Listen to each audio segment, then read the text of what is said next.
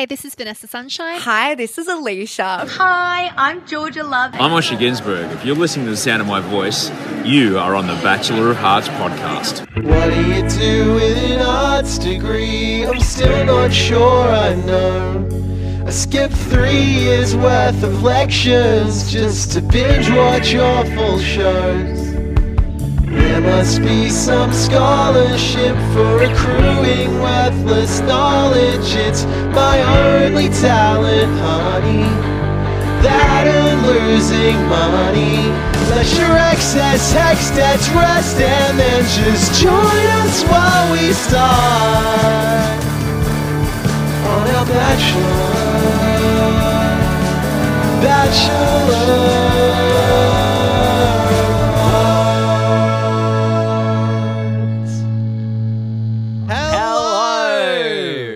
Welcome back to the Bachelor of Hearts podcast, the Bachelorette Australia podcast that asks the question, oh, so that's what Mardi Gras is.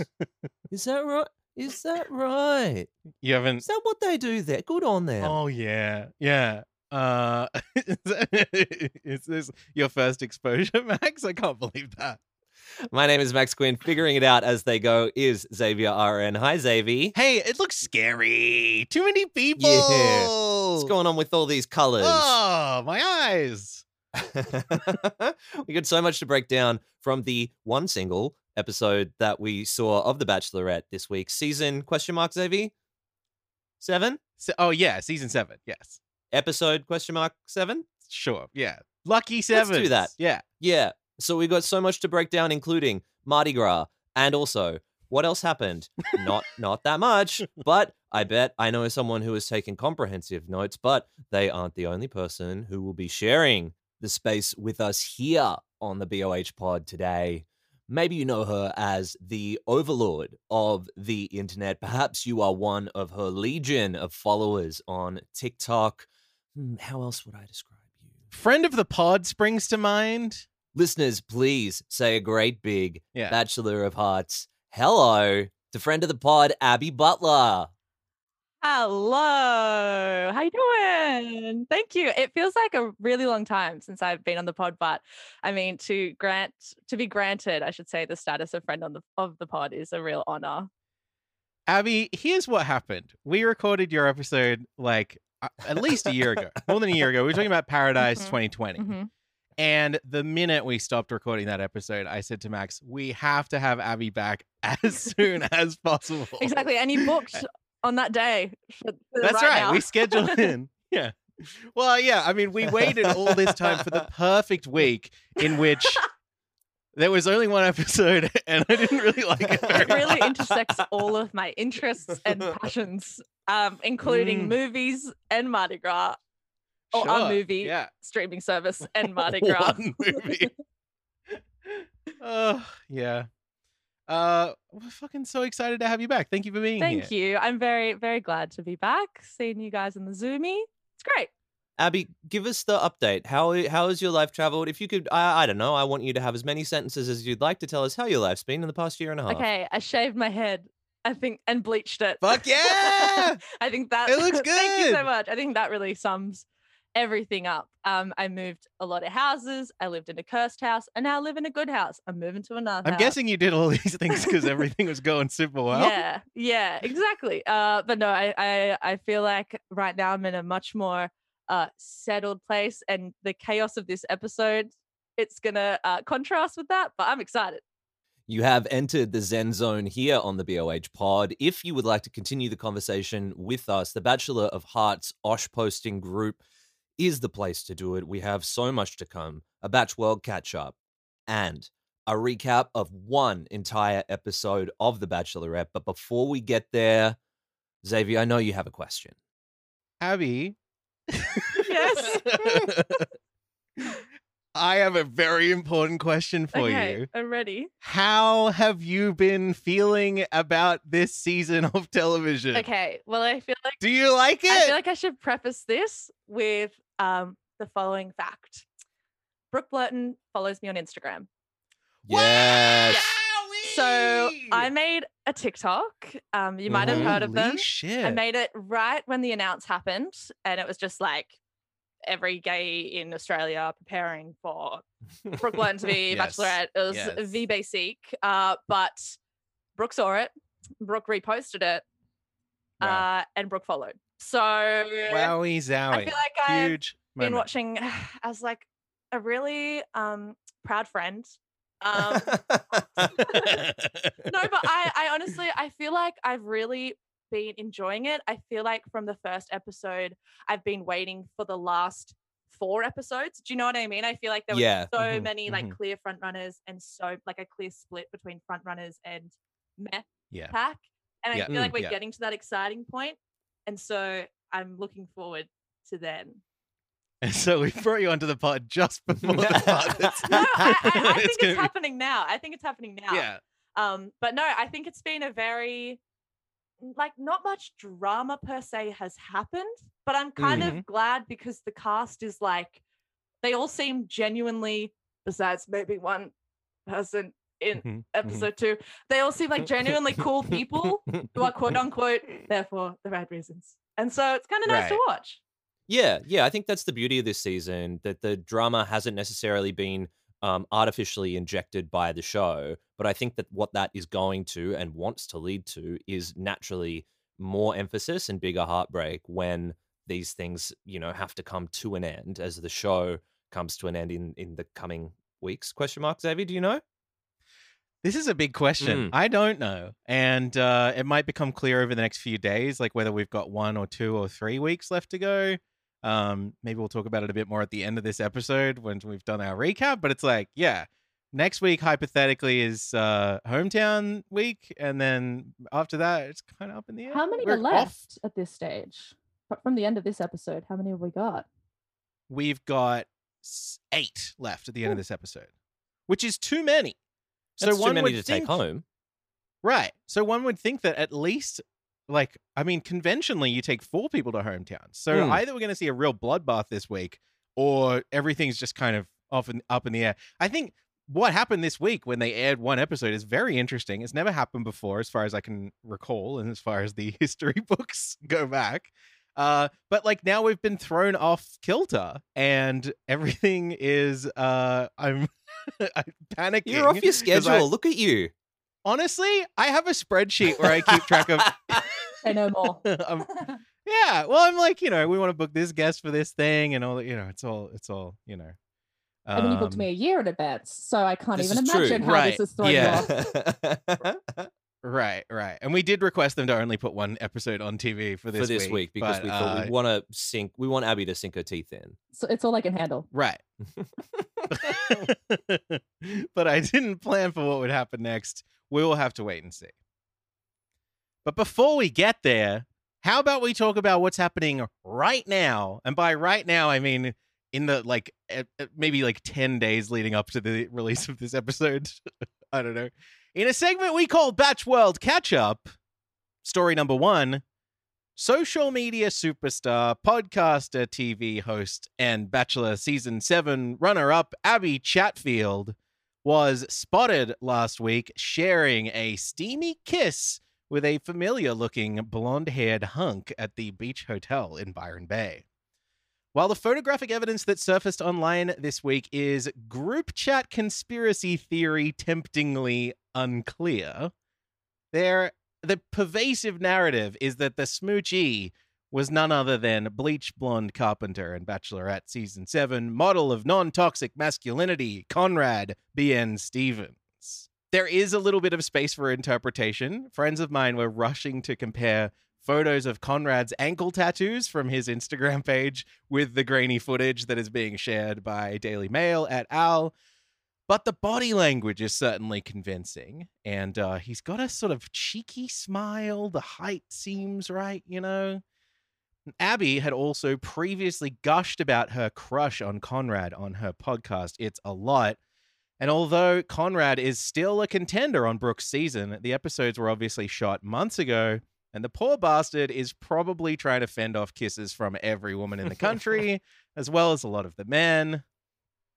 I think it's worth considering also that there are reasons that a public pash like this would be well within both of their interests, regardless of maybe how genuine the relationship prospects or whatever might be. Firstly, within the world of social media stardom, and I say this from experience, no news is not news, and as proven by the show itself, combining your parasocial power with somebody else's is a surefire recipe for success. This is why the couples who end up together at the end of each season get so much, accolade. Well, accolades not the word, but whatever. Followers. Yes. Sorry, I'm trying to be a little extra verbose. We have more time this week. There's only one episode, so I'm really digging my heels in. Okay, can I just say, I don't know if you've heard this update, but this is coming from the Shameless podcast. So investigative journalism, props to those girls. But Yes. Abby had also gushed that she was seeing someone, I don't know the exact terminology, who was a Gemini. And she was asking her followers whether a Gemini, non-platonic, more than friends relationship was a thing. And this was days after they were spotted in Byron. And they did some digging and confirmed that Conrad is indeed a Gemini. Interesting. Okay, let's talk about our famous tall Australian blondes. Okay? Sure. Shane Warne. Can How we tall rule is him he? out? Yeah. Can we rule him out? I don't think we can. He's got, in the video, which I imagine you guys have probably both seen, or at least screenshots of it. Oh, I've He's seen got it. like a pretty good, he's got a pretty good head of hair. Like he's got a bit of height to his hair like Conrad does, or you would expect sort of would. It's, it's bleach blonde. It's like the right color. How's Warnie doing up top these days? Warnie, the ambassador of advanced hair, is doing just fine, thanks very much. Right. A So lot of stuff going on there. it's What about this one? probably him. It's probably Shane Warne. Would also like to Mhm. throw out one of the Hemsworths. There's a few of them. So Byron Statistically Bay. speaking, it's more likely to be a Hemsworth than it is to be a Conrad. Oh, roughly blonde. Right. No, it does occur to me that we have a blonde Australian celebrity on the pod with us right now. Abby Butler, confirm or deny? oh my God, guys. Wow. Never even heard of Byron. And I'm getting flustered even just thinking about the possibility of that being me. But no, I think the Abby thing would be just too confusing. Mm, Oh, that's true. you're right. Different It's spelling, like but it if you wouldn't were to help, try to yeah. put a Gemini and a Gemini together, it just wouldn't work. Wouldn't work. it simply Have can't. we zoomed yeah. in on the nails? Do we have a nail color match? Ooh. Because I think that's quite a Ooh, distinct that might be the Conrad giveaway. feature. Mm-mm. I was not able to spot them. The footage, I have to tell you, is like truly so grainy and like darkly lit and like not from a telephone camera that they sell in this day and age. It's like somebody specifically whipped out their fucking hip top so that they could take these photos or whatever. Can you imagine being that person who took that video? Like, what would you do first if that was you? Well, I mean, I would use it as exclusive content for my wonderful Bachelor podcast, but But you can hear the person filming it getting really excited. You can hear their voice being like, "Oh, I got it!" Oh, Oh, It's no. pretty great. I Yeah. think it has to be him because assuming that the person who took the video had been at the pub for a while, seen them Mhm. canoodling, I don't know if I would have the forethought to be like, that person looks a bit like Conrad. So I'm going to take a video from this far away and do a little, how you going? I think it's absolutely. Oh, that's And that- prescient, isn't it? Yeah. Mm. Unless they're just like, I'm gonna film whatever it is Abby Chatfield's doing until she does something interesting. And so, with that, it's time to begin our descent as we climb into the submarine. Boom, boom. I assume like the boom, like the little, Mhm. it's like a little boom, The like bing, the bing, radar bing. thing. And we're going really deep, and we're diving deep. Oh, I see. Into the only episode that aired on television this week of anything. That can't be right. The Bachelorette Australia, Season 7, Episode 7. Not to keep saying this every single week, but this episode had the lowest overnight ratings in Batchy history again. Not great. Incidentally, this was also, not to spoil it, my least favorite episode of this season so far. So maybe Australian viewers have taste. Who knows? We open on the mansion where Luca and Jamie Lee have discovered a small gift box and something called a date card, which is this new thing that I think they've introduced to sort of help frame the episode and sort of set things up. I think it's smart. I haven't seen it before. Yeah, I kind of think this is cool. Like Luca reads the word Millie from the date card and then we cut directly to the date. And I'm like, this is a good idea. I think they could have gone even further. Like, what if they added, like, let's say, like a cryptic little clue? Oh, that would be sort cute, of wouldn't it? tips you off about like what the date might involve, and that would sort of like bring you into this romantic atmosphere. We rehash the Jamie Lee Kurt drama in a flashback as Jamie Lee hopes out loud that she gets a second single date here. We then also rehash the tiny amount of screen time that Millie has had. If you've forgotten, Millie is one of the intruders who joined the show in episode 4. She has a very cool vibe. She has impeccable fashion sense, but she hasn't had a lot of screen time. Do you guys have like takes on Millie up top before we get into it? What do you remember of her leading into this date? Millie is a 22-year-old gym manager who says that her life is in order, and I want to believe her. That is everything that I know about Millie. I Instagram stalked her. Sorry. Yes. And I also had the same vibe when she came in. I was like, cool, a suit, which like, I don't know. I just thought that was cool. And then I stalked her and then I found that the type of gym, I don't know if I'm allowed to name the gym. Yeah, go right ahead. But Please, it's a very absolutely. popular brand of gym. Oh, good. Jim's mowing. Yes.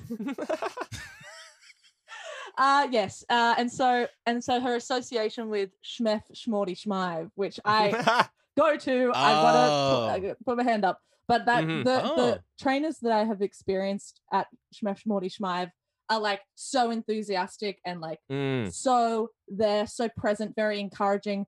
But Millie seems very chill. So I'm like, I wonder if we're gonna get that energy. And I feel like, I mean, this is fast forwarding ahead a bit, but the preview for the next episode, I was like, here we go.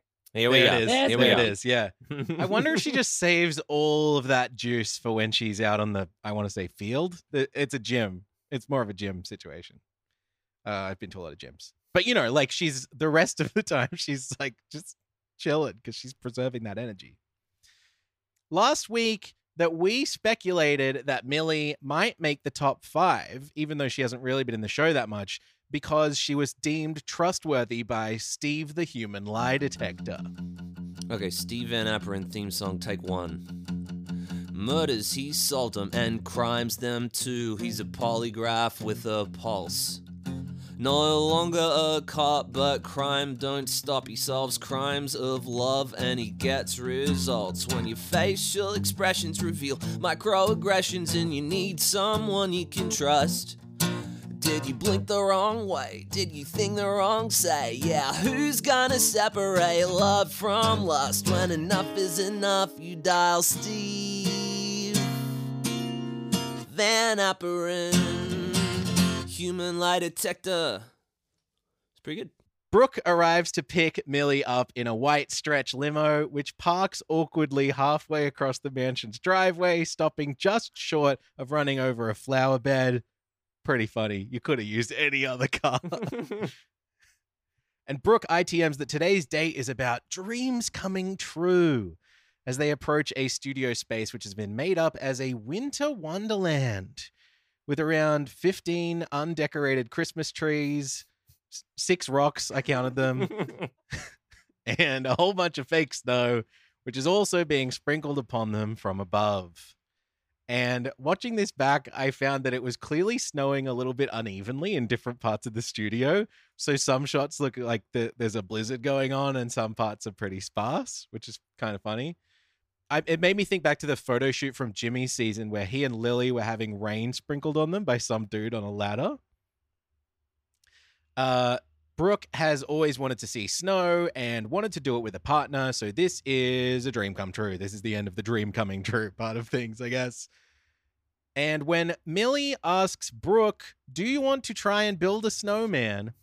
We get what I consider to be a pretty subtle interpolation of the song from Frozen, with this high piano part playing in 3/4 time as opposed to the Trecio like clave 4/4 part from the original. So instead of going like do do do do do do do do do do do do do do, it's going like do do do do do do do do do do do do, and it's like it's good. Music theory. Well, thankfully there has been one activity planned for them. Brooke in voiceover says, but when I picture this beautiful setting, I feel like in my head, in the movies, it always has a beautiful backdrop. And so we cut to Brooke and Millie with paint rollers, literally just doing a mural of the Paramount logo.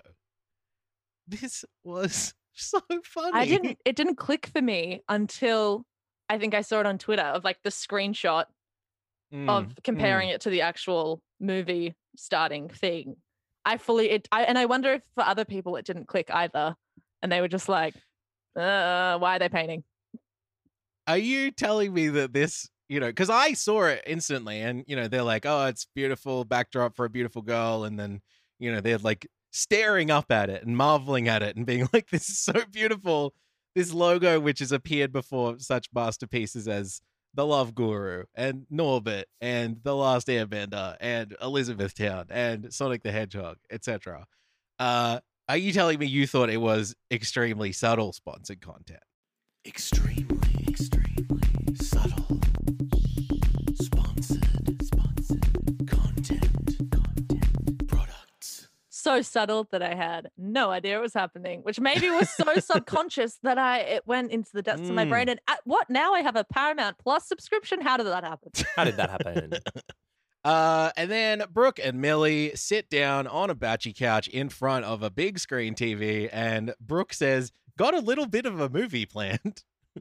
As she adds in ITM, I think to end this perfect day, I want to show Millie a more intimate side. I love snuggling up with my partner. You connect, you sit back, relax, and just enjoy each other's company, really. And Brooke says, this is one of my favorite movies, as the iconic Paramount logo appears on screen. And I'm thinking, wonderful, this is great. I love movies. I love films. I love motion pictures. I love talkies. I can't wait for Brooke to put on one of my favorite Paramount movies like School of Rock or Event Horizon or Real Life or Friday the 13th Part 8, Jason Takes Manhattan. Or maybe they're going to go a little bit more obvious but still classic. So like Titanic or like Roman Holiday or like maybe even Top Gun, because we were talking about that last week.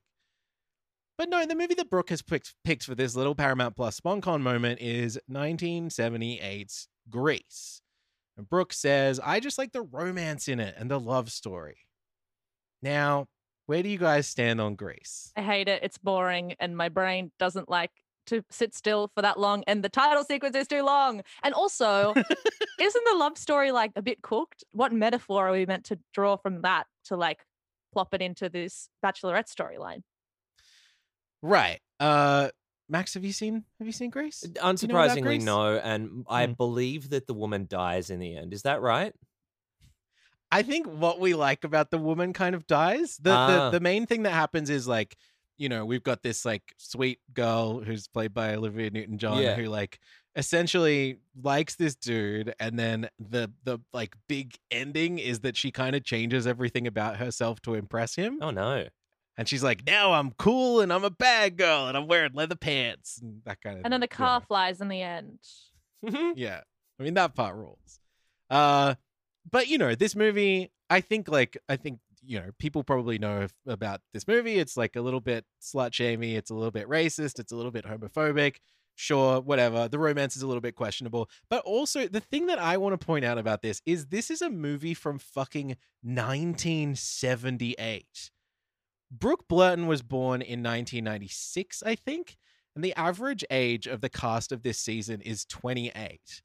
And I feel like this season is primarily appealing to younger viewers, as we have surmised from the split between overnight ratings and people catching up on 10 play. So, like, I want to give Brooke as much leeway as possible to like Grease and have an attachment to it and enjoy the songs and whatever. But I'm just surprised that nobody in production was like, sorry, Brooke, like Grease is all well and good, but we want you to put on A TikTok compilation, 3 hours. You will laugh challenge, extreme edition. classic vines that nobody remembers or whatever. Yeah. Yeah, I wrote like that in my notes, and then I was like, what are recent Paramount movies that like young people would like? And I was like, fucking none of these make any sense. I'm like, Triple X, Return of Xander Cage, Gemini Man, Paw Patrol the movie. Well, there you go. Hell yeah. Hit those areas. It really sets a romantic vibe. Yeah. But then I thought, like, okay, what about like Clueless? Oh, Or yeah. like, what about like Mean Girls? Even School yeah? of Rock, I think, would be a more fun one. School of Rock would do Anything it. Yeah. post, I'm going to say, 96 when she was born. There you go. Yeah. Yeah. Or at least just like, I don't think kids these days care about Grease.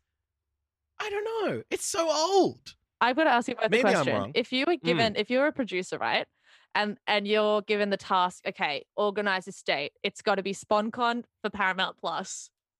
You Mm-hmm. have to include the logo as many times as possible, and you have to fit it into the context of it being a dream for Brooke. At what stage would you get to the point where you paint a mural, for one, and secondly, what would you do? Like, how would you go about it?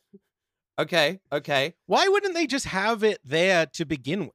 Why do they have to paint it? Because she Also walks in good. and she's like, the one thing that would complete this perfectly is like, I imagine in my mind's eye it would have a backdrop. I feel like that's almost her complaining that they just gave her this white, boring studio space. Literally, that is the point at which a cord is supposed to dangle down from the sky. She is supposed to pull the cord, and the backdrop reveals itself as this like beautiful aha moment for the audience and for Brooke and Millie. Instead, what happened was that we did some painting, and then we put They just ourselves had in to- another situation in which Brooke had to literally explain what cuddling was to the audience.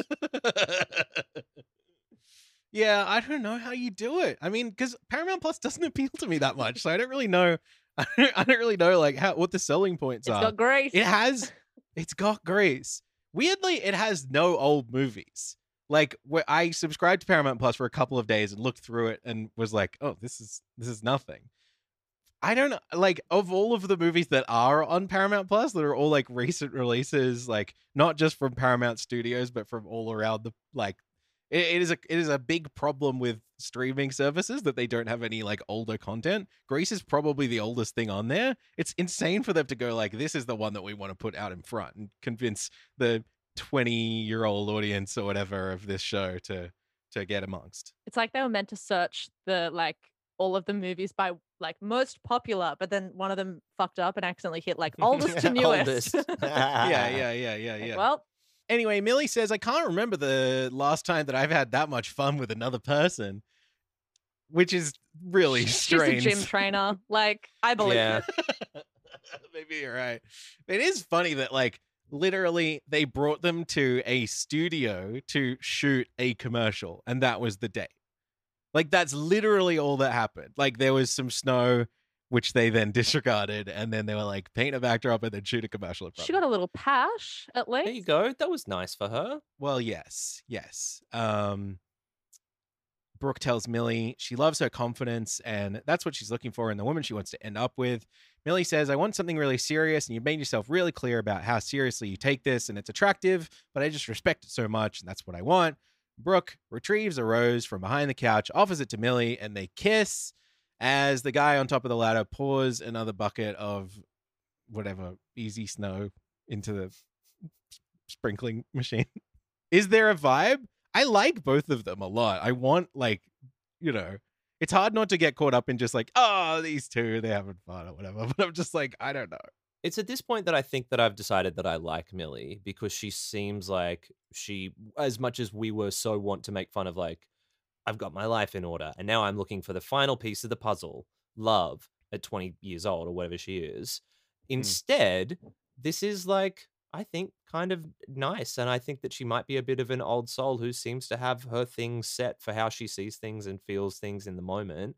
And I really like and respect that. I don't know if it's necessarily going to go anywhere. I don't think the show has gone to the extent of trying to show us that there will be sparks, or necessarily even that there have been any so far. But overall, I guess I'm on the same page as you. I think Millie's nice. Yeah, I think I like Millie and I like Brooke, but I saw the entire date as like a business transaction level of chemistry. Like I was like, these are two very, very cool people hanging out. But when I was watching like e.g. the Conrad date or even the David date or even like the Holly date, like I sort of measure it by, I watch Bachelorette with my girlfriend, and if we are like, like just grabbing each other, like, oh my God. Like, I feel like you have like a visceral reaction when you see that chemistry on screen. Whereas I was watching this date and I was like, ah. Yeah. That's the difference, isn't it? I had a visceral reaction, but it was just like, what is this? This is the most like blatant product placement I've ever seen. Like, it was so forced in. It was crazy. I was speechless. I couldn't think of any funny posts. I was just like, I can't believe what I'm seeing. I think I was stumped. Like, I think I was just like, usually you can sort of guess the trajectory of a date. I mean, like, vaguely. This one, I was just like, the way they sprung the backdrop on you. Like, they were like, oh, we're going to do some painting together. I'm like, oh, cute. It's turning into like an arts and crafts sort of date. Like, they built a snowman. Now they're painting something. They should have done like a painting on a canvas or something like that. Would it have killed him? Do you know, why is it a mural? Like, I feel like they went, it feels like the producers had like two options in front of them the whole time of being like, okay, we can go to a park, or we can go to a sound studio that's like, built like a winter wonderland, and they went with that. And then it was like, okay, you can do a painting on a canvas or on the wall, and they picked the wall. It's almost like, I wonder if they had something else planned out and then it like rained and they were like, oh, shit, fuck, what are we gonna do? We're gonna roll them into Studio B, and look, what are we doing with this wall anyway? We might as well ask them to paint the Last Supper on it. Yeah, the whole thing is going to be blue tomorrow anyway, so they might as well do a blue mountain, and then we can just paint over the rest of it, you know? All right, let's talk about this group date. Osher Günsberg welcomes the entire cast to the Sydney Cricket Ground, which has historically been the home of Sydney's gay and lesbian Mardi Gras since all the way back in 2020. Let's talk a little bit about this. Let's talk a little bit about Mardi Gras. On the 24th of June, 1978, a small group of gay and lesbian people operating as the Gay Solidarity Group staged a day of events in Sydney. The intention was to promote gay and lesbian culture and to encourage political activism against the discrimination that they routinely experienced. The group organized a traditional march and public meeting in the morning and a street parade at night, and the violent police response to the parade brought national attention and helped to establish the parade as an annual event. That's your like bottled, history of, the first Mardi Gras. As the festival has ballooned in size and scale, and as mainstream culture has gradually become more tolerant of the queer community, the meaning behind Mardi Gras has changed a little bit, I think. Historically, with diminishing discrimination of gay people and decreasing social stigma, came the rise of an exploitable market of queer people with money, which brands opportunistically see as markets to be commodified. It comes but once a year. I wrote some notes this time. I'm speaking on behalf of myself here, but in recent years, Mardi Gras has felt a bit more of like an opportunity for some of Australia's biggest corporations and brands to like sort of attempt to ingratiate themselves towards queer folks than like a lot of, at least on some level, than a genuine attempt to celebrate queer people and communities or push boundaries or whatever. This is the biggest topic in the world. I don't know if we can necessarily get into it on our Bachelor podcast. But all of that aside, last year, purportedly as a reaction to the COVID outbreak, the traditional Mardi Gras parade on Oxford Street was cancelled. And in lieu of that event, which typically attracts around 250,000 people, a ticketed event was held at the Sydney Cricket Ground, charging $20 to enter and thereby limiting access to a huge portion of the community. It it was bad. I think, well, I mean, you know, people who went said it was nice. I think, you know, it was very divisive, and organizers were saying it would be a once-off. This year, however, it was announced that in 2022, the event will go ahead at the SCG instead of Oxford Street again, because there is uncertainty about COVID and that sort of stuff. Understandable, but also like objectionable kind of thing. It's like just kind of bad optics, I guess.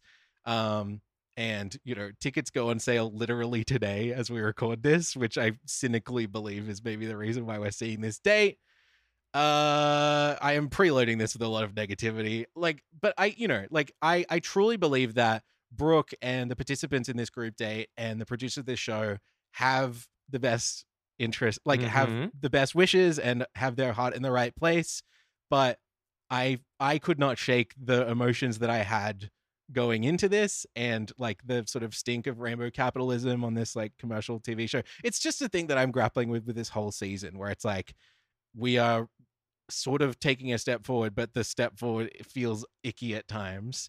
And, you know, particularly when I realized that the tickets were on sale like directly after this, I was like, it felt more like a celebration of the Mardi Gras event at the SCG, buy tickets now, than of any like marginalized group or community. But it's just part of this thing that I'm being cautious about with this season, where they have chosen to take on, you know, having a queer lead, having a mixed gender cast, and you know, it means that we have, like, it has to think through everything that it's doing a bit more than it usually would, which, you know, this show kind of exists on autopilot a lot of the time, so to speak. Jimmy Nicholson. So yeah, it's I can't get rid of that part of me, even though I'm also like, oh, it's fun, they're wearing cute outfits, you know. Yeah, I feel like it really I think anytime Mardi Gras is raised for people in the queer community, it sort of summons this like debate, and it summons immediately like your little sentence of your take on it, I guess. And like I've always had such a complex relationship with Mardi Gras, because I think, like, to add on to that history that you gave, Zave, like 53 people were arrested in that first Mardi Gras, many of them like beaten and assaulted, and all of their names were published in a national newspaper like the next day, and their occupations published. And like, of course, I'm not expecting Osher to like come through and be like, and here's all the awful stuff associated with this fun group date. Yeah. But like, I've always grappled with it, because even for me, the first Mardi Gras that I went to, I wasn't out to anyone. And it was like a big reason why I ended up feeling confident enough to come out, because I saw this entire community, but I could also kind of hide within the safety of being perceived as like a straight girl at Mardi Gras. So like every time that argument as well comes up of being like, oh, these friggin' hets at the gras, I'm kind of like hets at the gras. Hets at the gras, which is how I would exactly describe Steve. Is exactly how I describe Steve and Kurt on this date is hets at the gras. There's a couple real hets at the gras. There are, but every time I sort of see that debate pop up of being like, this should be a queer-only space, I'm like, I do get it, but I also get that it can be a really, like Mardi Gras for a lot of people can be, this group date could have been the first time that the concept of Mardi Gras was seen by some of the audience. And so I look at it and I'm like, through my lens, this is awkward and cringy and a bit gross. And I mean, there's something else to be said about the glorification of the straight men as allies thing. We'll get there. We'll probably get to it. Which we'll get to, I'm sure. But I mean, just having a Mardi Gras on screen, yuck. Even part of me is like, is it gross to say it's radical in 2021? Maybe not. But I mean, I think it would be a big deal for a lot of people who don't have access to queer media in any other way. So yes, I totally agree that like we are a very certain slice of the audience of this show. Maybe a larger slice than, like, I would say queer people are probably a larger slice of the audience than usual for this season, but certainly this is a show that is being broadcast to anyone who chooses to tune into it around the country. Yeah, I totally agree that like this is going to mean so many different things to so many different people, and the same way that Mardi Gras does, and it can be incredibly impactful and incredibly positive, and I'm here for that.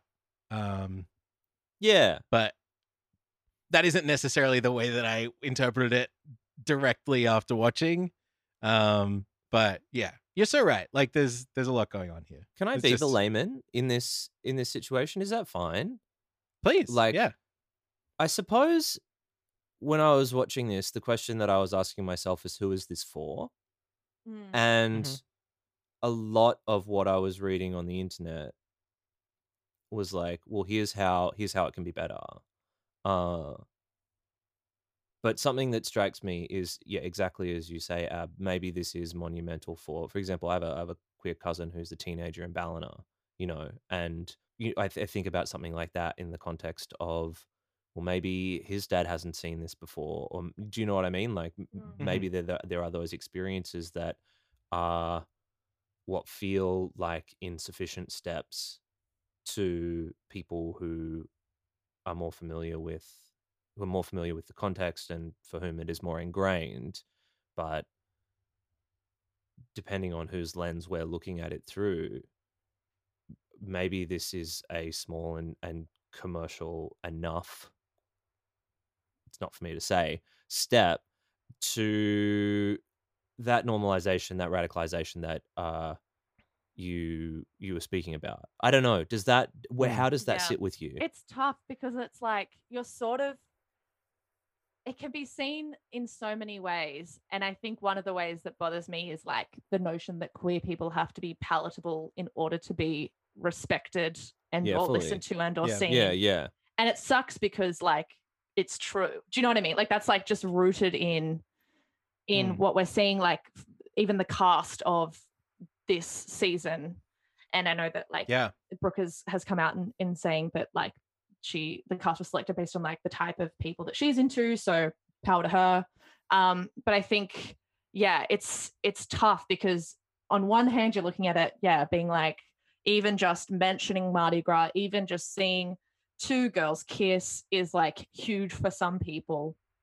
But yeah, then I'm like, but like, where are we going from there? Like, I feel like we've been simmering on that level for so long. Like it's 2021, and the fact that only now we're having a queer bachelorette is like insane to me. Yeah, it's bonkers. And so I'm like, I don't know. I think that's me summing it up. Yeah, I totally agree. And the other thing it raises for me is like, it is if it is very impactful for whoever it might be who is seeing this, and like it is a big moment for them.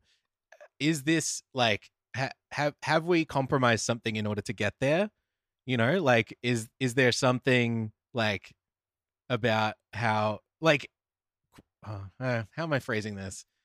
The fact that this felt like an ad, like in a way, or the fact that like, I don't know. I guess on some of it just kind of bums me out that this is the version of Mardi Gras that's being shown. Totally. I think that's what I came back to, was like, my problem wasn't the fact that Mardi Gras is being used as the symbol of queerness in this season. Yeah.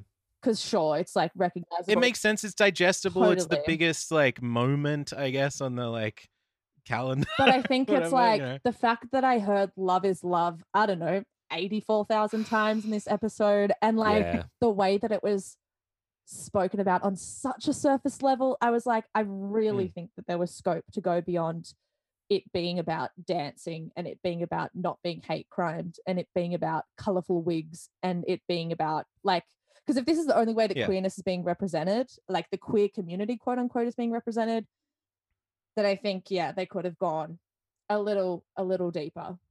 Yeah. So to summarize, I think that what we've learned in processing this group therapy, is firstly, yes, you are compromising. And I believe it is up to, I suppose, each of us with our own personal lens and with the currency that we get to decide compromise with, how much that is worth to you, and what you are, where your lines are for forest and for trees, you know, or for what you will sacrifice and what's important and how we get there moving forward. Now, the other thing is that if you're going to do it fucking well. I think there are some really good moments in here that we will talk about, and there are also some really bad moments in here that we will talk about. So we should just talk about what actually happens. Brooke ITMs, it's really important to me finding a partner that supports Mardi Gras, which I think that is a crazy sentence. I don't want to like go line by line with everything, but I'm like, don't you want a partner who supports like queer people? Financially support is what she meant. Tickets are now on sale for Mardi Gras. The sponsor of today's pod is. Yeah, absolutely. JK. They would be mad. But then the next line she says is, even if they're a guy and we're in a heterosexual relationship, they still support me being part of the LGBTQI plus community, which I think is super important. Like, to realize that you can be a queer person who is in a relationship with a straight person, and that doesn't like compromise your identity or who you are or anything like that. Max, you look a little concerned. Yeah, I just have a question about. Maybe this is the wrong space. I don't know. Like, what I'm getting at is. Do you see Sex Education, the third season? And it happened when I was on holiday. Heather and Kesley from my class asked Mr. Dung if they could do it early, and I was away. So I actually didn't. But if you could explain it to me right now, that would be really helpful. I've got a PowerPoint. Let me just share my screen. Thank you. That'd be great. Thank you. Yeah. Wow, this is enlightening. What's that doing there? Transition. Animation. We booked you a year ago so that you could explain this to me. I've been scratching my head for a while. So one of the characters is non-binary, and they say to the male character, if we are to get into a relationship, I need you to accept that you will be in a queer relationship. And I'm wondering if in saying Brooke is saying that if she's in a heterosexual relationship if she's with a man, or if she's in a queer relationship within a woman, like I'm wondering about that like sphere of queerness as someone who doesn't know, and asking that question of, well, inherently then, because they are in a relationship with Brooke and Brooke identifies as being queer, doesn't queerness then become an important part of their relationship also?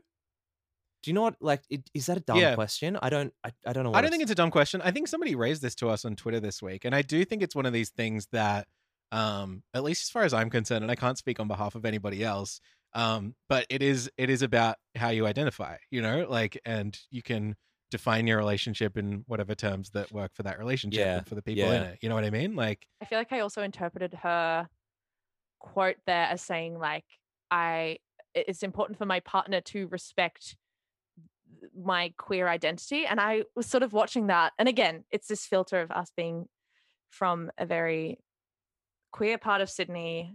But I was like, isn't that a bare minimum? Like, sure, of course. Yeah. And I suppose that's the framework from which I'm asking. I mean, fuck, I'm listening to the two of you talk about this now and being like, yeah, of course. You know what I mean? Like, the bare minimum, the baseline is not what we're here for, and we're, I suppose, asking whoever it is to step beyond.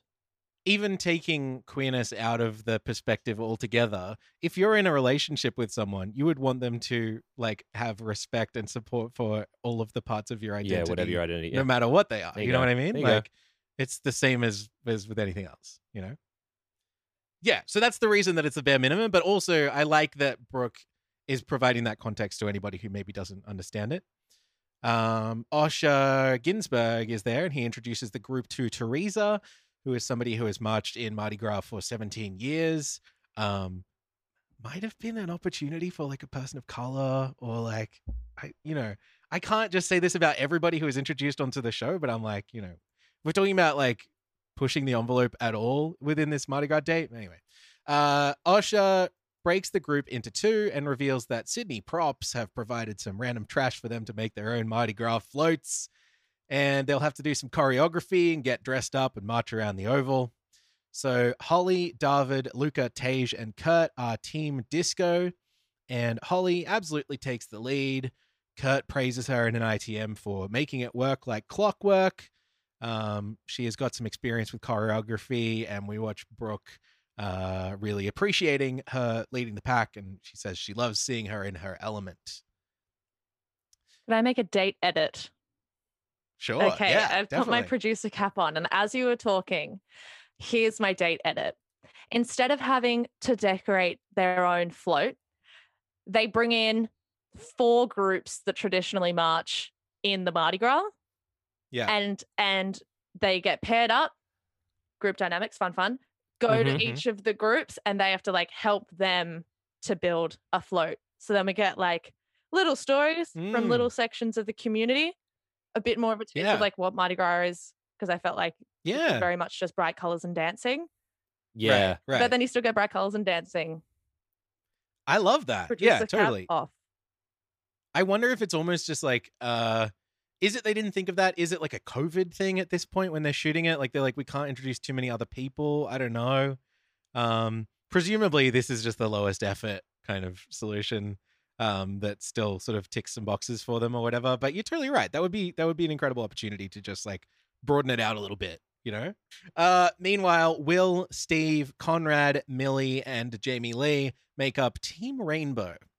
Steve says it's probably better that we got this one because it's got every color of the rainbow. So it's all inclusive, all colors of the rainbow, no one left out. And I'm like, great. I cannot wait to see Steve in the next episode. Also, like, yeah, I mean, there are a couple of colors of the rainbow that aren't really being included. Will, remember him? Who? The guy? Mustache guy, tallish guy. What do you say about Will? He is somehow the team captain. And he makes a comment about how his goal is just to float around and pop in whenever he's needed. Funnily enough, he's been fucking floating in the background since he was brought onto the show. Don't know much about Will. I think I mentioned to Evie while we were watching it, more like won't. Oh. Got him. Yeah, fucked him I up. feel like if it was like a craft beer festival, he would have Oh my god. Yeah. he would have shone. Oh, he'd be a superstar, yeah. You would have been like, just gonna float around, pop in where I'm needed. And that's the exact vibe you want for that. Yeah. Will should have dyed his mustache. True. Did he? I can't remember. Did he do anything with it? Did he like put? He some had a glitter in it or bad wig. something? He had such a bad wig. Oh my Oh, that's right. I God. remember. Was it like purple? It was so flat. It was like a flat, Ugh. fringy bobby. Oh, Look, I was here for how bad all of these costumes were because I was like, that is some distilled, like late night, like outfit has been fucking ruined, like Mardi Gras energy. You know what I mean? except Holly's. And that's all I could marvel at. And Tage, actually. That's all I could marvel at the entire time. I was like, if I was Millie or Jamie Lee, mainly if I was Jamie Lee, I would be so mad looking over at Holly and Tage, being like, how come you got the cool stuff? Yeah. Millie made it work, but Jamie Lee, I mean, I'm sure we'll get to it, but Yeah. Well, Jamie Lee, she's the next person I want to talk about because she is like really keen to like hit the gas and stand out. And she's like, you know, maybe because of the drama, because of Kurt and Steve the Human Lie Detector last week. Okay, Steve the Human Lie Detector, jingle, take one. Steve the Human Lie Detector, Steve the Human Lie Detector, Steve the Human Lie Detector, Human Lie Detector. Name Steve! He's the world's most human lie detector. He's a lie detecting guy whose name is Steve. But she is unfortunately, you know, despite her best wishes, she is no match for the pure charisma of Conrad, who sports a huge orange afro as he portrays Queen Kiki, with Brooke slotting in as King. In ITM, Conrad says, I've done a little bit of drag before, so I think I'm going to shine as Kiki baby before throwing up double sharkers. The vibes coming off this man are truly impeccable. I'm so confused. Me too, and I love it. Like, I was gobsmacked by this. The fact that he's like, yeah, I've done drag before. Like, he is so like comfortable, but also he is giving out such like straight dude vibes with the double sharkers. I don't know what to make of it, but I kind of love it. Are you on board? Are we loving Conrad? We are, in fact, loving Conrad from episode 1. Like the moment he walked out, I went, that's the winner, which now I retract, but I keep the energy. Like he's my winner. regardless Yeah. of what the end result is. I just think he is. I think when I watch Bachelorette at this stage, I am not just looking at like who do I think is going to win. I'm like, oh my god, which personalities are we going to still care about in like 2 years? And I'm 100%. like, him for sure. From episode 1, I was like, Tage is gonna shish up on freaking Bachelor in Paradise, and you could take my word Abby, for it. you're warmly encouraged to swear if you want to. She's by gonna the way. heck the frick up on Bachelor in Paradise. But that's what I feel like I look through that lens when I'm watching, and he is like the only issue that's like niggling in the back of my mind is that like he could be a who's the guy that was like super charismatic on a season, and he was Irish, British, and then he had no Kieran? Maybe Tim. Yeah. because he had that vibe where it was Who like we talked about a lot last time you were on the pod. Yes. Because he was the cult of personality around him was just starting to crumble at that point in Paradise. exactly. But I maybe it's naive, but I'm like, Conrad's different. It's different this time. I think he's different. I don't know. Yeah. This famous last words, but I agree with you. I know, think he's that's different. the thing. I'm like, I'm putting so much onto this. It's happening again. I can't believe it. I think he's good. He's got really the think Abby he's tick good. of Pretty good. approval. I've got to say, I do trust True. the Abby Chatfield tick of approval. That's true. That's true. She doesn't fuck around. So everybody gets plastered with glitter and sequins and rhinestones and wigs, and I guess maybe I should like get photos up. I can't remember exactly what everybody wore. There was some incredible stuff going on. There was some real garbage going on as well. The rainbow group go first, and Conrad commentates in ITM saying, I want to see people smile, and I want to be loud, and I want to be proud, as they all prance around the field. Pretty good. He's really getting into it. Like, you got to give him points for that. And then Team Disco are up next, and Holly handles the ITMs, and all the music drops out as she breathlessly narrates. I think one of the things that stood out for me today is having straight men as allies. That's not always so out in the big wide world, and to know that you've got people from outside the community supporting you, it's really wonderful. So let's talk about this for like the rest of the episode. You know, like on one level, I'm like, sure. But on a lot of other levels, I'm like, why is this the focal point? To me, you know? Yeah, I think because I felt so mixed about Conrad in this episode. Because I think the problem that I had with what Holly said, and of course Holly has complete right to her own queer experience and her views on it. But from my personal experience, I think it was odd that the men bar Holly and sort of Jamie Lee for like dramatic purposes, the men really took the focus in this episode. And as we were saying earlier, like any relationship that Brooke is in will be a queer relationship. But presuming that these are all straight men, they seem to take up a lot of the time in this challenge and a lot of the focus and a lot of the praise. Like, particularly with Conrad, I was like, yeah, good for you that your pride and enthusiasm is manifesting in you being loud and confident and colorful. But I was kind of like, dude, this is sort of your chance to hang back a bit. And of course they're all wanting to get that, attention from Brooke and whatnot. But I was like, it would have been more realistic if they were like, had the straight man in the stands with maybe like a box of eggs, and then like the queer women marched, and then like the men had to like throw it at them, something like that. Yeah. First of all, this was just interesting to me because we don't know what the sexualities of these men are. True. And up until this point, it has not really seemed to matter that much.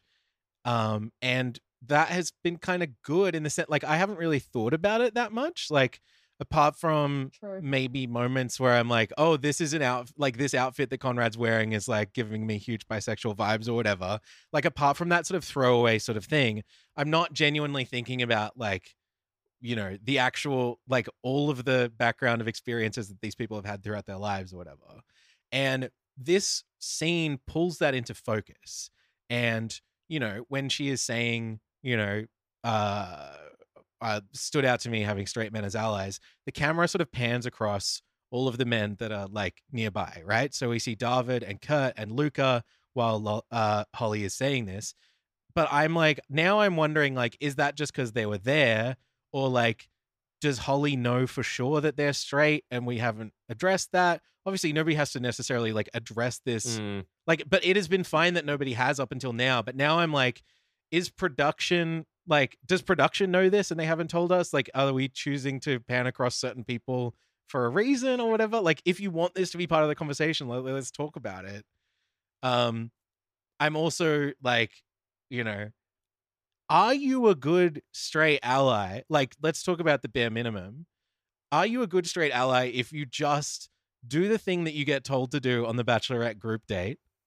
Because that's what they're doing here, is like not blatantly outing themselves as extremely homophobic in the middle of this like Mardi Gras decoration parade. Like, you know, all they are doing is not like kicking up a fuss and refusing to participate, really. You know, they're marching because that's what they have to do, in the same way that like they might be afraid of heights, but they'll still fucking jump out of a plane or whatever most of the time. I don't, you know, this is like, what are we actually rewarding here? Platitudes? Can I answer that? Is platitudes? Yeah. Is that the answer? I've got another question. Sorry, I just want to know, is love love? Yeah, that's a good question. Yeah, I think that's worth discussing. I wish they would answer that. Yeah. Yeah, I really don't want to be too negative about this. I don't want to be like fun police. It was frustrating to me that ostensibly this is a moment of celebration of queer community and identity, and we get brought right back to earth by focusing it around straight men. In like, this is, you know, it's a limited time span that we're doing this stuff. This is the first queer-led season of this show with a mixed gender dating pool, and it is still being like squeezed through the lens of like, you know, it all has to be in relation to straight men. Totally. And like that's the lens that everything is seen through, and it's so boring. I think as well, it's just important to come back to the fact that it's a television show that's trying to get an audience and make money and maybe also sell tickets to Mardi Gras. And so every time I'm like, credit where credit's due. And like, granted, I will give the show credit where I, from my perspective, think it's due. Like, I think they dealt in the first episode really beautifully. You know, I'm a white person, but from my perspective, it seemed like her First Nations background was dealt with a whole heap of sensitivity, and I saw a lot of praise from First Nations people about how that was portrayed. And so when it comes to this episode, I'm like, no, that sucked that they did that. It straight up sucked. Yeah. And also the fact that I don't know whether Holly went into it and was like, producers, give me the mic, I gotta say something. I got a thing to say. Or whether it was them that sort of pushed her to say that, or whether it was a snippet that they grabbed, or who knows. I'm like, we don't need, like, it's like, they're not hate criming anyone and they haven't said a slur on camera. Like, we get it. You don't have to like bold and underline that they are supportive. We see it. It always would have been more meaningful if one of them was like, oh, thank goodness none of them said a slur on camera, and that was it. Yeah. Yeah. I mean, it's compromise, isn't it? You know? And it's, I suppose, very similar to what we were talking about before, with where you draw your line and who you consider this to be appropriate for, and who the audience is. And in this case, I think I'm the furthest thing from the audience, so I'm happy to just. No, you're a big part of the audience. In fact, what you do every day is invaluable as a straight man. Yeah, like, we can't thank you enough. I think this is the part of the episode where Zayman and we did some preparation in advance. We had great. And it's called Thanks, Max, for being straight and for not hating us because we're not. Yeah, Max, play the jingle. You and oh, I'm fucking writing a jingle. That's gonna be good. Thank you so much, Max, for being straight and for not spearheading a campaign of hate. And if you are specifically orchestrating a violent attack, thanks for doing it behind our back. Thanks from every GRA attendee to every single het for the patience not to do a hate crime yet. Unless you have, in which case, don't listen to the podcast. Here's the thing. Brooke seems really proud and happy in ITM. And I got the impression that this date meant a lot to her and to a lot of the people involved. And like, I don't want to rob them of that. And it meant a lot to me too as a straight man. Great. Yeah. You know, anybody who watched this and found it meaningful and inspiring and all that kind of stuff, I'm like, that's awesome. That's fantastic. I don't want to tell you that you're wrong for liking it, because I don't think you are. It didn't move the needle a whole lot for me, but you know, it is what it is. I hope there's a straight date, a straight group date. They go to State of Origin or something. And then it's like, just for equality, just to balance it out. It's Will in the background being like, and the Lezzos, they really fucking got her out. He doesn't sound like he would talk like that, but he gives me big umpire/referee energy. My girlfriend said, and I put this on Twitter and it went pretty well. And I didn't tell her. And she said that those are the best tweets, by the way. Robbed. She said that man could be any one of the Rubens or Boy and Bear, and I wouldn't know it. Genius. Incredible. It's very true. And I've met a lot of those people. And it was Will. Yeah, that's right. He's most of the people. He's very talented. Yeah. Okay, let's talk about this cocktail party. It is pretty bizarre to see people pretending to be at Mardi Gras kick-ons, but nobody is on caps. Nobody is crying. I'm 99% sure that they're drinking actual wine instead of passion pop. It's quite funny. But at least Brooke has the good sense to wear a dress with a frankly unbelievable for prime time slit down the side. Truly getting her bits out. Understanding the assignment. Needs a pay rise. She has looked phenomenal all season. Truly, week after week. Do you think with the outfits this week they were threatened with like consequences for removing parts of their costume? Because that's the vibe that I got. I was like, Jamie Lee, if you don't take off this wig right this second. Can we talk about the wig? Oh my, can we? Oh my God. Let me say this. I thought she looked nice. No, you didn't. What, can you speak on that a little bit? I just thought. What do you mean by nice? It was just fine. You know, I just thought she looked like she belonged in some sort of star anime. Jamie Lee already has the energy of a children's presenter, and it's part of the reason why it makes me uncomfortable when she talks about intimacy. Because she has preschool teacher vibes. So with that wig, I was like, when are you going to teach me about numbers and letters? Brooke pulls Holly first because of her efforts to coordinate the disco team, which really stood out. And Brooke flicks Holly's hair out of her eyes and says, I really loved your energy today. I think you are really beautiful. I hope that you know that I always feel really reassured with you, and you have the most beautiful intentions. Know what that is. So I have a little something for you. And she pulls out a rose and gives it to her, and Holly tells her, I'm all in for you. And they make out on the bachelor couch for a while. It's a vibe. We love to see it. I thought this was nice. Meanwhile, we have these dramatic, pulsing, rising strings as Jamie Lee is ITMing, I just want to clear my name. But she's still wearing this fluoro fucking Party City Sailor Moon wig. It's incredible. She looks so silly. Jamie Lee gets her time with Brooke and gets right into it, saying, I know at the last cocktail party there were questions that you had revolving around my relationship with Ryan. I just wanted to clear the air. It is purely a friendship between Ryan and I. You have my word. You are my sole reason for being here. I found this was an interesting moment that somebody pointed out in the Facebook group that there was a bit of a difference between the reaction that she seemed to give in the moment and then in her, well, this is confusing because I say ITM for the little Voxy, but there was a bit of a difference between the way that she talked to Jamie Lee and the way, she didn't really seem that impressed to me. She says like, I get it. For me, in my mind, that chapter is over between me and Ryan, but I'm trying to find out what is the chapter of me and Jamie Lee. What does that look like? But then we cut to her in an ITM and she's gushing and she's saying like, I think the fact that she's so open and honest and raw about it is just such a credit to who she is as a person. The truth is I still want to explore it with Jamie Lee. And I'm like so curious about how this happened, Yeah, it feels like what is being shown to us with our eyes isn't matching what we're hearing with our ears.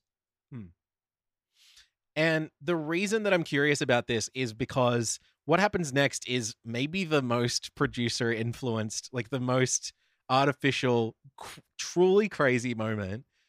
Jamie Lee produces out of nowhere this scrapbook and says, this is our story, before showing photos taken of Brooke by production, which look like they're from the fucking, like, get the outfit section of the Template website. There's even a screenshot from the TV show of their first date at the Sydney Tower Eye, all those many weeks ago. This was so nuts. It is so corny and fake. And she has the little souvenir as well. Yeah. I would have She's like- respected the wig if she pulled the book out of the wig. Oh, She shit. did it. Damn That's it. true. That's true. Yeah, I've it been would've keeping definitely something fit. here for you. That's good. This is bizarre and weird and perfectly fit into this bizarre and weird episode. Yeah. I so agree with you when you're talking about the differences in reactions, because I feel like sometimes I'll look at Brooke and I'll be like, oh, she's not impressed. She's unhappy. She looks stern and she looks mad. And then she'll come out and be like, and I was so happy in that moment. And I'm like, what? Yeah. What are you talking Yeah. about? And this was the happiest Or even moment in of that my life. moment, like she'll just look so, I don't know if it's like intensity. I think it might have happened a few times on the Kurt date when I was like, oh, she doesn't want to be there. She's not, he's gone, he's goner. And then she'd say something being like, I just wanted to kiss him. I'm like, why am I seeing fury in your eyes?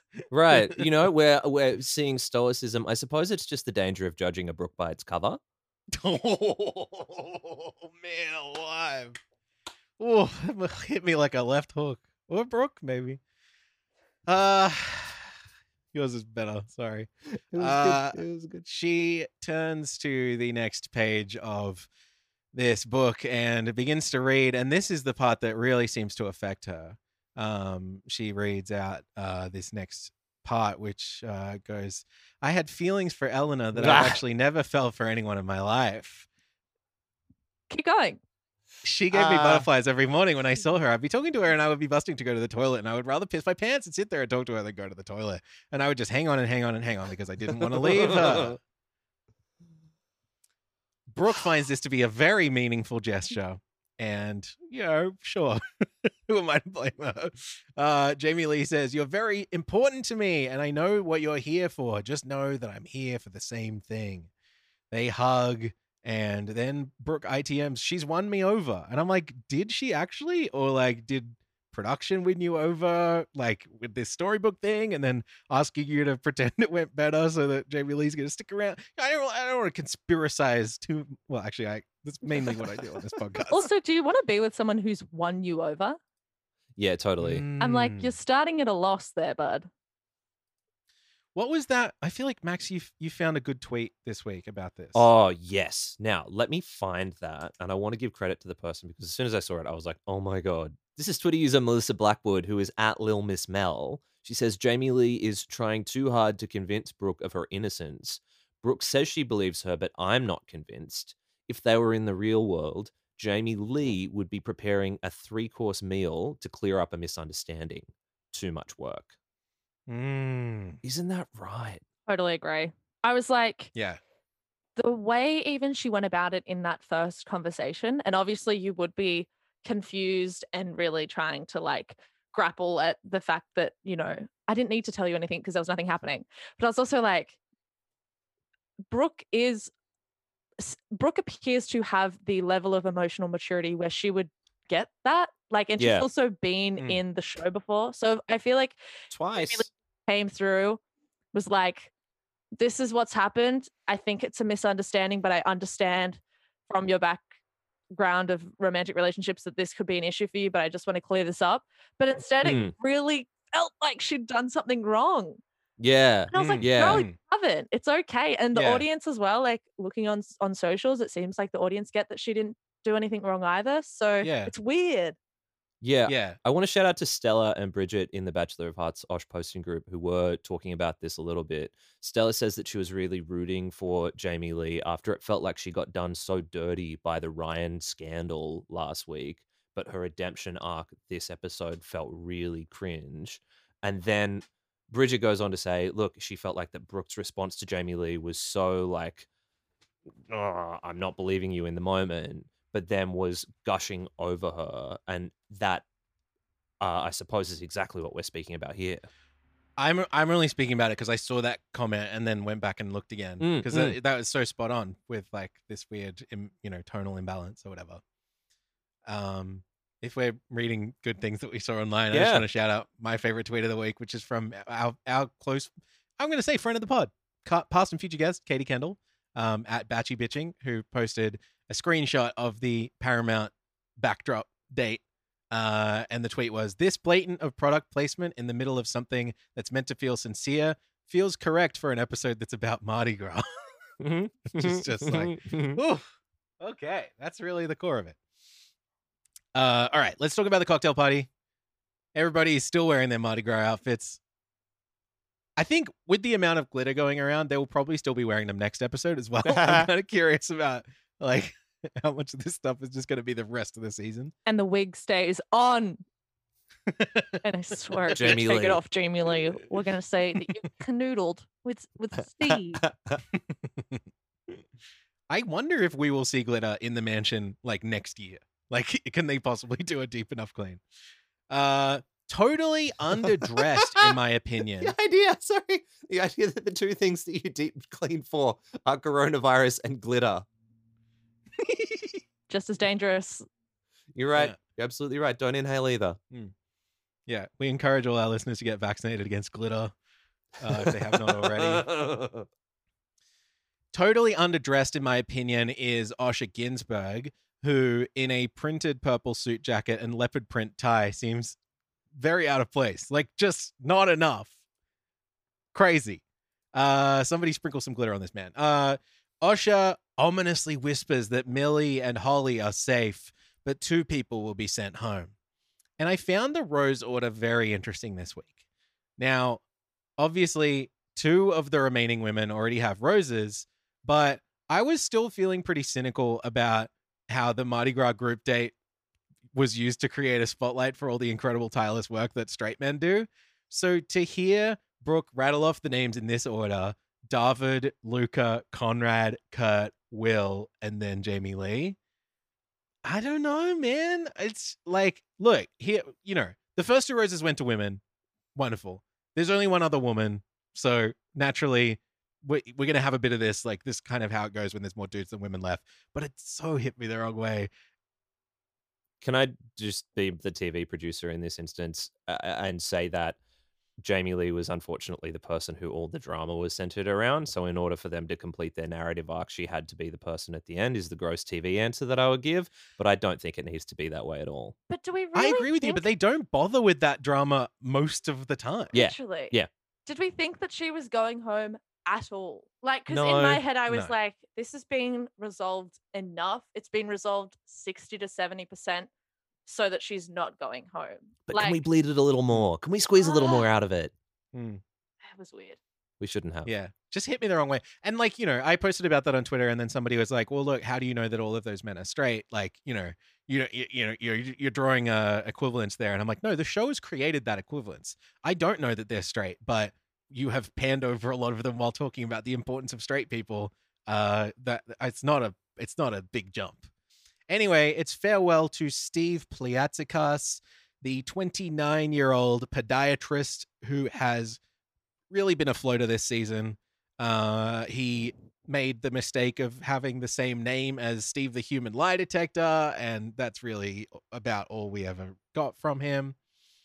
This week, Steve amassed just 96 more Instagram followers, bringing his total gains up to 805, fewer than anybody else this season. On the plus side, he now boasts a whopping 15 posts, up from 1 when the season began. So, those numbers are going up. He's pure. Yeah. Not a bad word to say about Steve. Not many words to say about Steve. Rockin' board. There's 2. There you go, Steve. Good on ya. Uh-huh. Yeah. Foot guy, but never made it weird. And this would be the episode to do so. So, yeah. Although maybe he did, and that's why he sent home. I don't know. And then we have Tej. Tej gave me nothing but good vibes since night 1, where she helped Conrad make his little DIY love seat more comfortable. And as the 3rd Indigenous woman in the franchise's history in Australia, Tej entered the show with a big responsibility on her shoulders, and in my eyes did an incredible job at showing that Aboriginal and Torres Strait Islander communities have all sorts of different faces. Regrettably, though, it seems like her face and her race was basically all the show was interested in showing. And that one shot of her smacking her neck in the go-kart. Her face, her neck, and I found Tej's edit really dispiriting. There have been at least 3 occasions within the show where Tej has directly referenced that she is a proud First Nations woman. On night 1, Tej greeted Brooke in Wiradjuri language, but beyond these moments of direct surface level representation, there was absolutely no effort made to meaningfully portray her as a 3-dimensional human being at all. It felt to me, and this is conjecture, but the powers that be were really happy to use Tej to tick a box and score some points for casting her, but we're not interested at all beyond that. And, it's tricky because this background edit, this floater, personality type or whatever, it's the same thing that happens to everybody who doesn't make it that far on this show, right? Like, Abby, you were talking about this at the very start of our episode. We were like, there is a clear delineation between the people who you actually think stand a chance and the people who are kind of just there. But instead of being the guy who did a rap on night 1 or, the woman who did a little in-flight safety demonstration, the producers decided that Tej's whole thing was her cultural background. And that sucks. I totally misread her arc at the very beginning, because when I sort of gauged by maybe episode 2 or 3 that she wasn't going to be a front runner, I was fully convinced that she was going to hook up with someone else in the mansion. I was like, she's cool, she's pretty, she seems really charismatic. I feel like her and Steve, or her and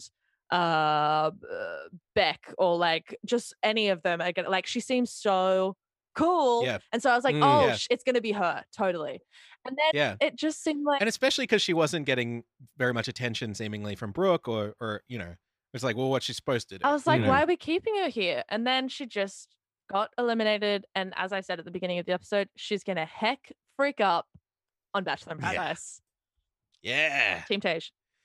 Yeah, I love Tej this season. I'm really sad that the small amounts of Tej that we got were not really focused on developing her personality much beyond, getting her to say proud First Nations woman, not quite as many times as we got to hear that love is love on this episode, but we're marching to a similar beat. Similar vibe. Yeah. Brooke walks Tej out, and Tej holds her crying and says, "You're an amazing woman, and I could not be happier as another First Nations woman to have someone repping." Little bit of salt in the wound here, and I'm annoyed that I'm, getting caught up on this. The show has added some captions because the mic is covered by their hug, and there's a typo, and there's a typo in the phrase First Nations. Oh no! Don't have a typo there. No, You don't want. That's the last place. Like truly, What do they type? There's not. Wrong. They put an apostrophe in there. Okay. There's not meant to be an apostrophe in there. Yeah, because otherwise it becomes possessive, which is a whole problem within itself. As in, the nation Right. owns the first. Right. Ugh. Yeah. It's. You know, I Of all the I words don't that want you to be don't like want a to make stickler possessive, for like. nations. Yeah. I don't want to be a stickler where it's like, I hope that intern goes home without a paycheck next week or whatever. Like, you know, but because I'm sure it's an honest mistake. But it is also just like if whoever that person was who wrote those captions was a First Nations person, or like if there was more oversight, or you know, and it seems like they have really tried to do their due diligence in a lot of other ways, yada yada. But I'm just like, that's the symbolism It's there not a is good one. not incredible, you know. Were you both surprised that Tage got the walkout? Because I Yes. was. And was that the first walkout, like, accompaniment from Brooke that we've had? Did Carissa get that potentially? But I don't think we've seen that yet. There was somebody last week who got to speak in the limo out, but I don't remember if who was that. Ryan? Oh, yeah, but I think it was like a reflection on the Jamie Lee. Yeah, Like, it do you was have him. feelings for her? Oh, he spoke to a producer. Mm. There was a producer who was like, "Do you think you could be friends with Jamie Lee on the outside?" Yeah. But yeah, I think that is the first person that Brooke has bothered to walk out, and I imagine that's what we're going to see from here on. With like fucking Will, do you think? I think he's going to Like, slowly disintegrate. Like, they'll just lower his opacity. And like, oh, there's now 4 of them. It's crazy to think that Will is there. Will Imagine- win. Will is getting to hometowns. We are not far away from that as an outcome. Oh, it's no chance. So this week in Instagram gains, our lead, Brooke Blurton, continues to gradually rack up followers. However, the numbers are reliably getting a little bit smaller each week. I don't think that is directly affected by anything that's actually happening on screen, as far as I can tell. I feel like that's kind of just the nature of these things. That tends to happen with the lead.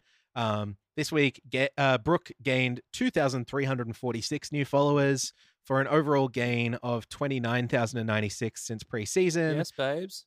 Bringing her grand total to 272,373. At this point, I'm thinking it's time to adjust the goalposts. I mentioned a few episodes ago that I was hoping to see if she would topple the honey badger as like some kind of ultimate revenge. Not just she needs revenge or whatever, but just like, you know, some kind of full circle. Now, I think it would just be nice to see her hit 300K, which I feel like will probably happen like in the last episode. Just behind Brooke in gains this week was the unstoppable social media powerhouse that is Conrad Bien Stevens, who tops the contestant gains for the 4th week in a row. That's every week, by the way, with 2,104 new followers.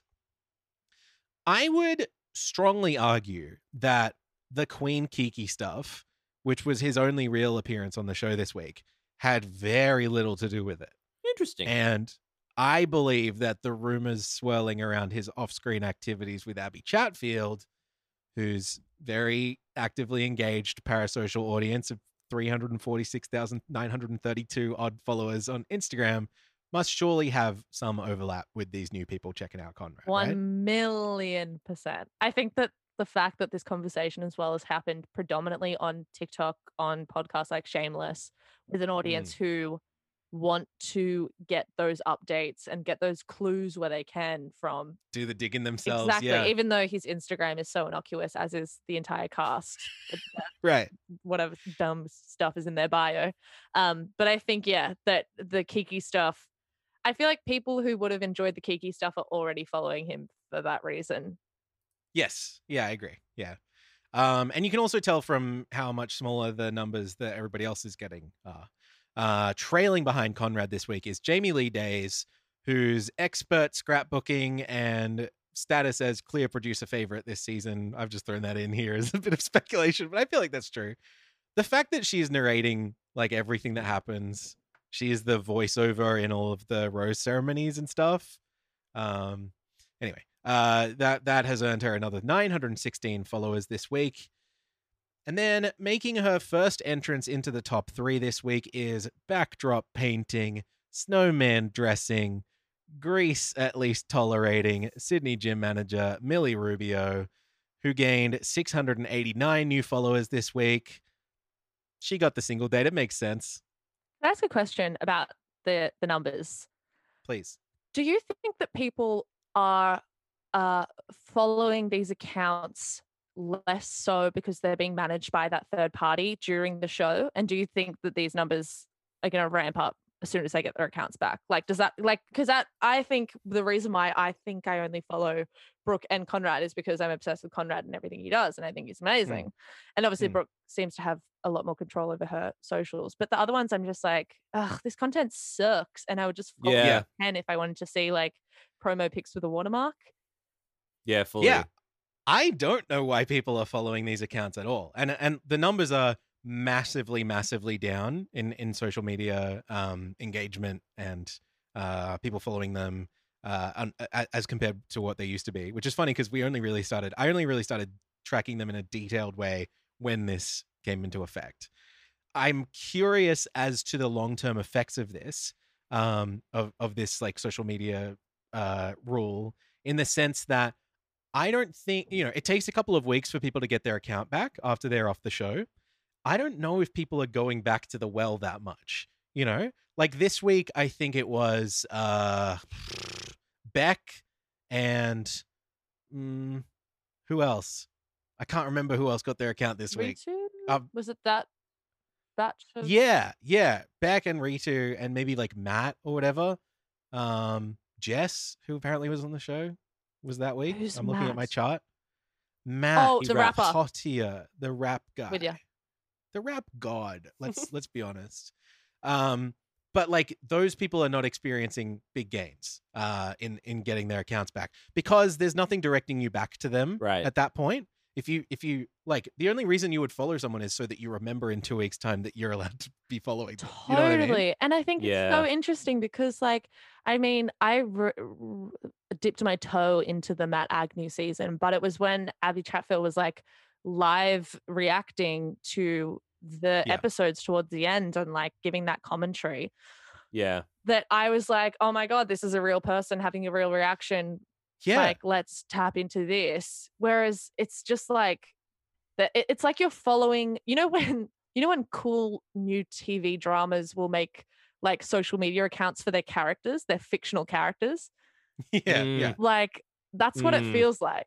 And I'm not into it. Right. Yeah. And I feel like having the ability to jump on immediately and see what that person is like in their sort of curated online space or whatever, that makes all of it so much more engaging in, the way that it used to be, the way that you could go and see what Abby Chatfield, like, I don't know if we will have another Abby Chatfield.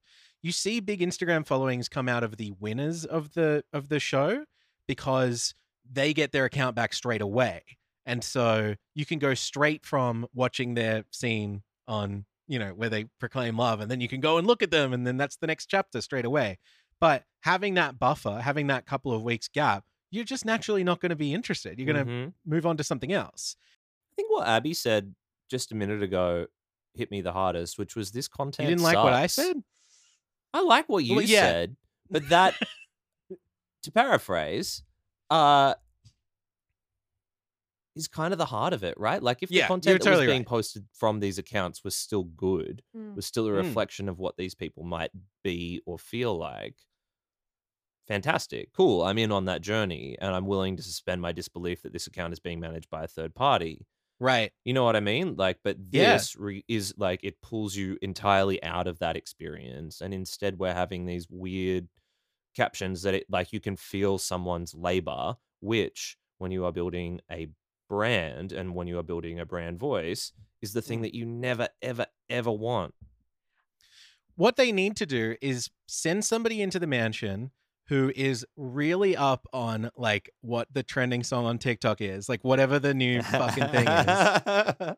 Yep. And like get them to participate in a topical and relevant way with what's going on outside the mansion. Not like, so much so that it breaks the immersion or whatever that they're trying to create, but like so that there is content that people will care about. They need somebody who is like actually a social media person, somebody who pays attention, somebody who gets it. Abby Butler. Thanks so much. My resume is. But two things I was going to say were, the first is, it seems like it's only restricted to Instagram, because I got a TikTok served up to me today from, I think her name is Jess, the chair stealer. And it was like pretty innocuous. It was like nothing saucy. It was just like sort of her, different clips of her with sound in the background. But I was like, interesting. And I've also seen obviously the content from Rutu's sister talking sort of on behalf of her sister about the experience that she had. And the second thing I was going to say was that I don't know if you've seen the whispers about whether Carissa and Beck are potentially into each other, seeing one another. There's been some like mutual posts that are obviously not posted from them, and we obviously don't know how much control they have over those posts, but there was one of, you know, on each of their accounts of each of them saying how much they loved one another and how incredible the other person was.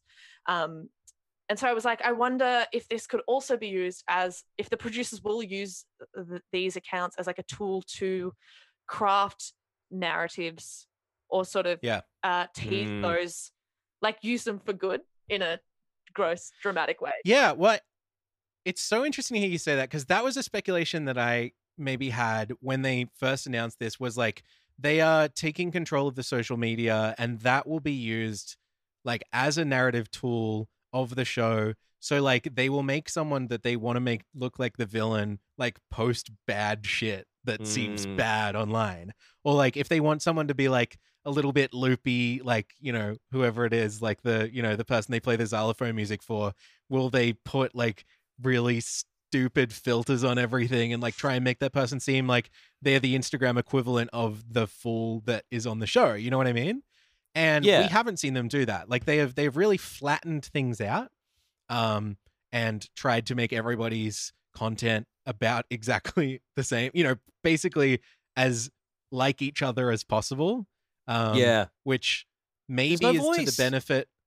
Yeah, it's maybe to the benefit of like, you know, reducing like bullying or whatever, which I know they used as like an excuse for why they were doing this. But I don't really believe that that's the reason they're doing it. I want to bully them more, and I think because of if anything. No, they need to have a voice. And particularly in a season like this, how powerful would it be to hear the voices of these people in their own words? Yeah, because anything that you do see posted on these social media accounts while they're under the power of a third party, you just can't take it. Like it loses its meaning, you know, even because we don't actually know. It would be great to talk to somebody who has been on the show in the last year or whatever, and get a better understanding of what exactly the process is. Like, do they get to draft something up with a producer? Do they get to hand something off to a producer that gets approved? Do they, you know, like they open up a big scrapbook? Does something happen in there? Yeah, I don't know. Further research needs to be done, but it's just like, it feels like such a different era, you know? Yeah. And because social media and this show are so intertwined, I think it matters a lot the way that they choose to handle this stuff. Topping the gains since preseason is, of course, still Conrad BN Stevens, clocking in at 10,450 new followers since preseason for a total of 11,278. So that's like almost all of his followers are from this, and like that will be his life. I feel like 10K is not a life-changing number of followers, but it's, you know, it's a pretty big deal. Good for him. In second place overall is Jamie Lee Days with 4,165 new followers for a total of 7,652. And re-entering the overall top three with 657 new followers this week is Holly Langford, who has racked up 3,316 followers since preseason for a total of 5,230. Listeners, that does bring us to the end of another episode of the Bachelor of Hearts podcast. Abby Butler, thank you so much for being here.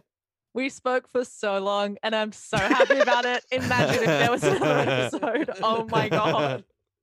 Can you tell us where we can find you on the internet? Of course. Instagram at absbutler, ABBZ. I actually manage my own account. And there you go. Wow, must be nice. If you want to be like Brooke Blurton, drop her a follow. That's it. And Flabby Gutler Sure. on the talk. Incredible TikTok content, incredible Instagram content, incredible human being content. Stop it. Incredible friend of the pod, Abby Butler. Thank you so much for being we love you, here. Abby. Thank you so much for coming. Bye. Well, Xavi. Well, Maxie, Look, another episode of the glorious Bachelor of Hearts podcast in the books. probably the best podcast that I currently host. Yeah, do you know what? Same. Yeah, I would have to say it's my favorite of your current podcasts. I like your other podcasts, but you haven't done an episode in a little That's while, true. so I We've can say been that. we've been a hot minute. Yeah, look, listeners, thank you so much for joining us. Thank you for being here. If you want to continue the conversation with us, the Bachelor of Hearts Osh posting group on Facebook is one of the many places that you can do so. That's where we kind of hang out, take your thoughts, take your questions. There are some people who have been on the show before in there. They talk sometimes as well. Look, we love having that little space. And Send us your jingles. yeah, oh yeah, that's Send a great us your one. jingles. If you got any I'm jingos, serious. Have you got any? Okay, how are we going to get them to? What is the email? So we talked about this on the podcast last week. If you missed it, we want to play fan submitted jingles on our finale episode. So far, we have received 0. Am I meant to give that away? I don't know. Please write something. It can be the scrappiest little voice memo. It can be something you hum into your iPhone microphone, or you can lushly produce something if you're so inclined. We love you. We want to hear from you. Please send it to bohpod@gmail.com in whatever form makes the most sense to you. We can't wait to hear it. I can already tell our finale episode is going to be really long and I can't wait.